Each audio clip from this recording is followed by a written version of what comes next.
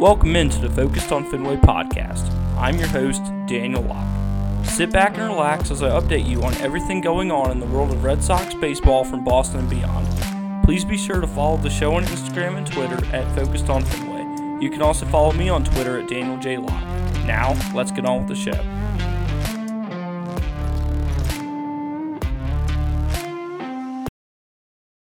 Welcome into another episode of Focused on Fenway. I'm your host, Daniel Locke.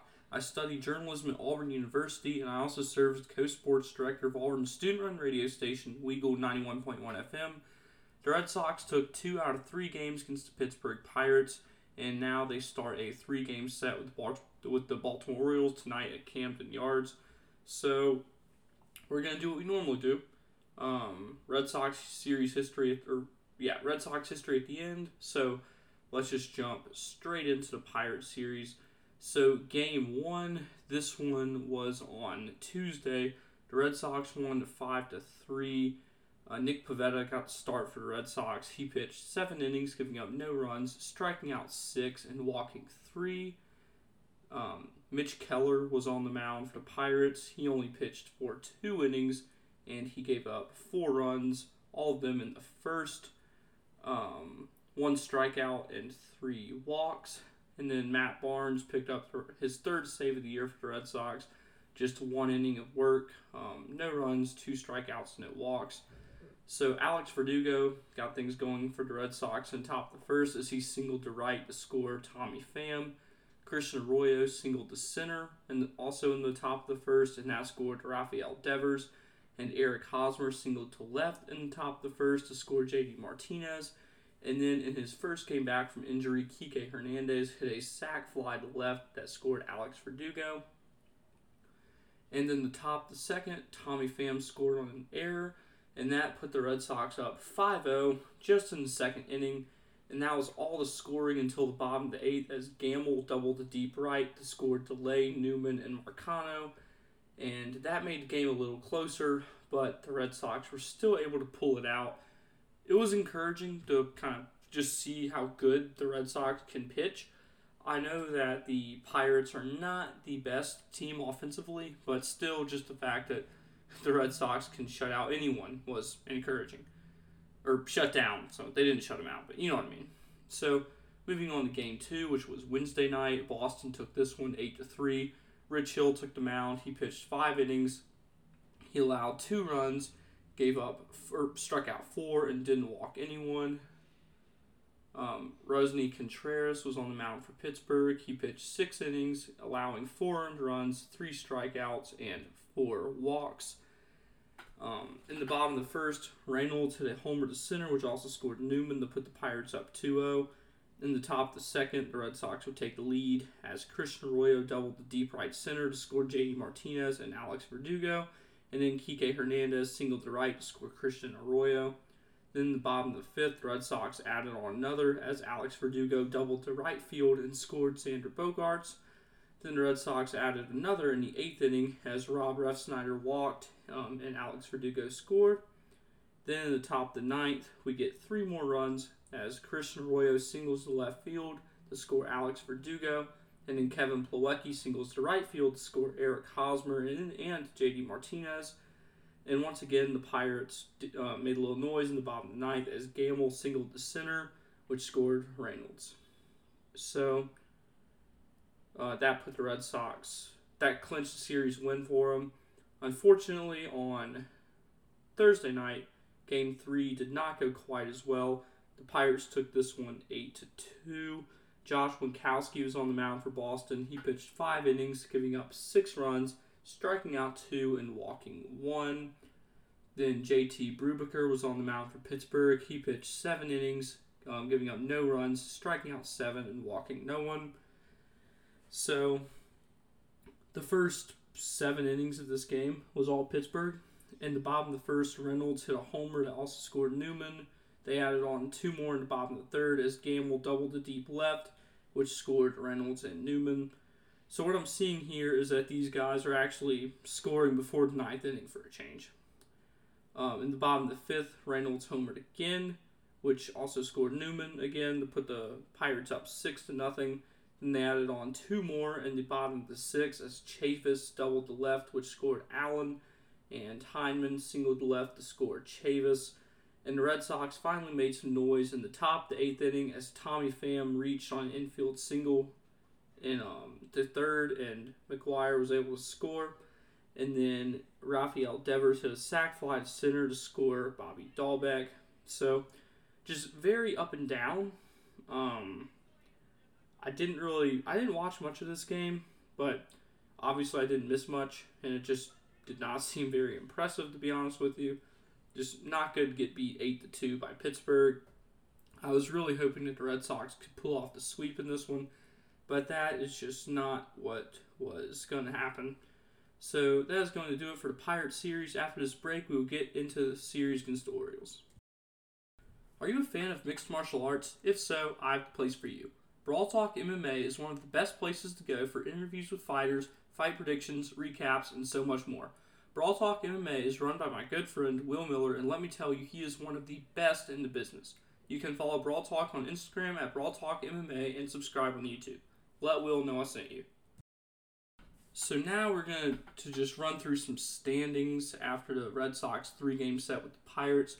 They currently sit at a record of 59-60. I was really hoping they would sweep the Pirates because then they would have been 1 game above 500. They would be 60-59 right now, but unfortunately that just didn't happen. They're currently 14 games out of first place. As I've said, you can pretty much kiss that goodbye. The Baltimore Orioles are 11.5 games out of first. So the Red Sox are only 2.5 games from not being in last place anymore, which really makes the series against the Orioles very important. And just kind of glancing at the wild card here, the Red Sox are currently 5 games back from the 3rd wild card spot, and the Orioles are 2.5 back from the 3rd wild card spot. So this series against the Orioles is extremely important, but what's also very important is what the Red Sox have after. After the Orioles series, there are 3 games with the Blue Jays, followed by 3 games with the Rays.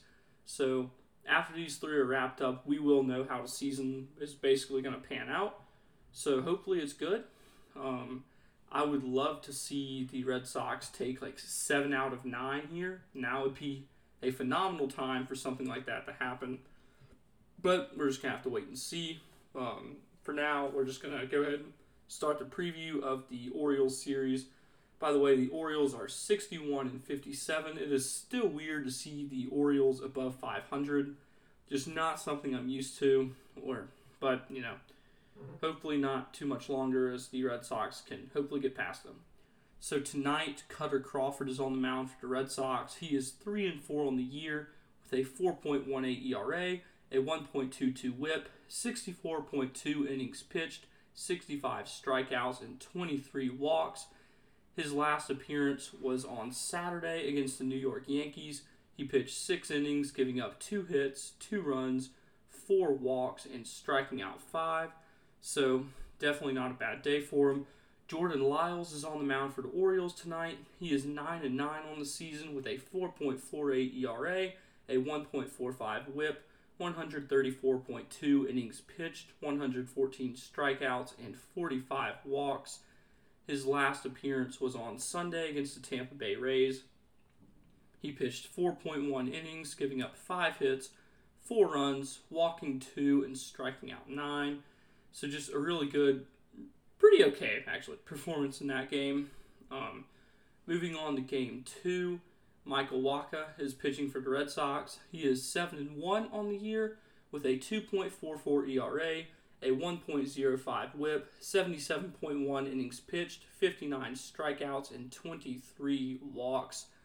His last appearance was Sunday night against the Yankees when he pitched 7 scoreless innings, only giving up 2 hits, walking 1, and striking out 9. So against that electric Yankees offense, he only allowed 3 men on base through 7 innings. And with his ERA just being 2.44, he is definitely the Red Sox hottest pitcher right now. So hopefully he throws another gem of an outing here, but that remains to be seen. Kyle Bradish is on the mound for the Orioles. He is 1-4 on the year with a 6.38 ERA, a 1.66 whip, 66.1 innings pitched, 67 strikeouts, and 27 walks. His last appearance was Monday against the Toronto Blue Jays. He pitched 4.2 innings, gave up 6 hits, 3 runs, walked 4, and struck out 5. So this isn't something that I've really been able to say much since I've started this podcast, but I like the Red Sox pitching matchup in this one. I like Waka in that one a lot. So moving on to the series finale on Sunday, Nick Pivetta is going up against Dean Kramer. So on the year, Pivetta is 9-9 with a 4.28 ERA, a 1.29 whip, 136.2 innings pitched, 130 strikeouts, and 50 walks. And as I previously mentioned, his last outing was Tuesday night against the Pirates, in which he pitched 7 innings, only allowing 1 hit, no runs, walking 3, and striking out 6. So only allowing 4 base runners through 7 innings, even just against the lowly Pirates, is still pretty impressive. On the year for the Orioles, Dean Kramer is 5-4. He has a 3.58 ERA, a 1.29 whip, 70.1 innings pitched, 55 strikeouts, and 16 walks. His last outing was Tuesday night against the Blue Jays. He pitched 7 innings, gave up 7 hits, 2 runs, 1 walk, and struck out 6. So that's an interesting matchup. I think that one will be the most competitive of the series. And that is going to do it for the preview of the Orioles series. We're going to take another short break, then we'll be back with some Red Sox history. Heading to a game at Fenway, be sure to stop outside of Gate C and pick up a copy of the Yawkey Way Report. There are plenty of great articles, some written by your favorite podcast host, Daniel Locke, and so much more. You don't want to miss out on the best Red Sox program in town. Alright, so we're going to close up shop here today by just going over the series history against these two teams. This is something that I tried out in the episode I did Tuesday previewing the Pirates series, and I really liked it. I thought it sounded good and was pretty interesting. So before this 3-game series, there were 23 games played all time between the Red Sox and the Pirates. There are 2,257 games played all time between the Red Sox and the Orioles. The Red Sox lead the series with 1,251 wins versus 1,026 losses, which is a 54.9 winning percentage. The first game ever against these two teams was back in 1901. They played 20 games that season, and the Red Sox won 15 of them. At home, the Red Sox are 667 and 467 against them, and they have played over 1,000 games in the playoffs. Their first time ever meeting up in the playoffs was in the 1900s. And they played over 100 playoff games against each other in the 1900s. And of course, as history has gone on, that number has shrunk. As in, in the 2010s, they have only played 80 playoff games against them. So slowly but surely going down, and just kind of the way that baseball is changing. But I thought that was pretty interesting, that just comparing that, a team in your division to a team in a different league that you don't even play. So I thought that was interesting. And that is about all the time we have here today. Hopefully things go well for the Red Sox this weekend. But regardless of that, I will speak with you on Tuesday. Between now and then, go Sox.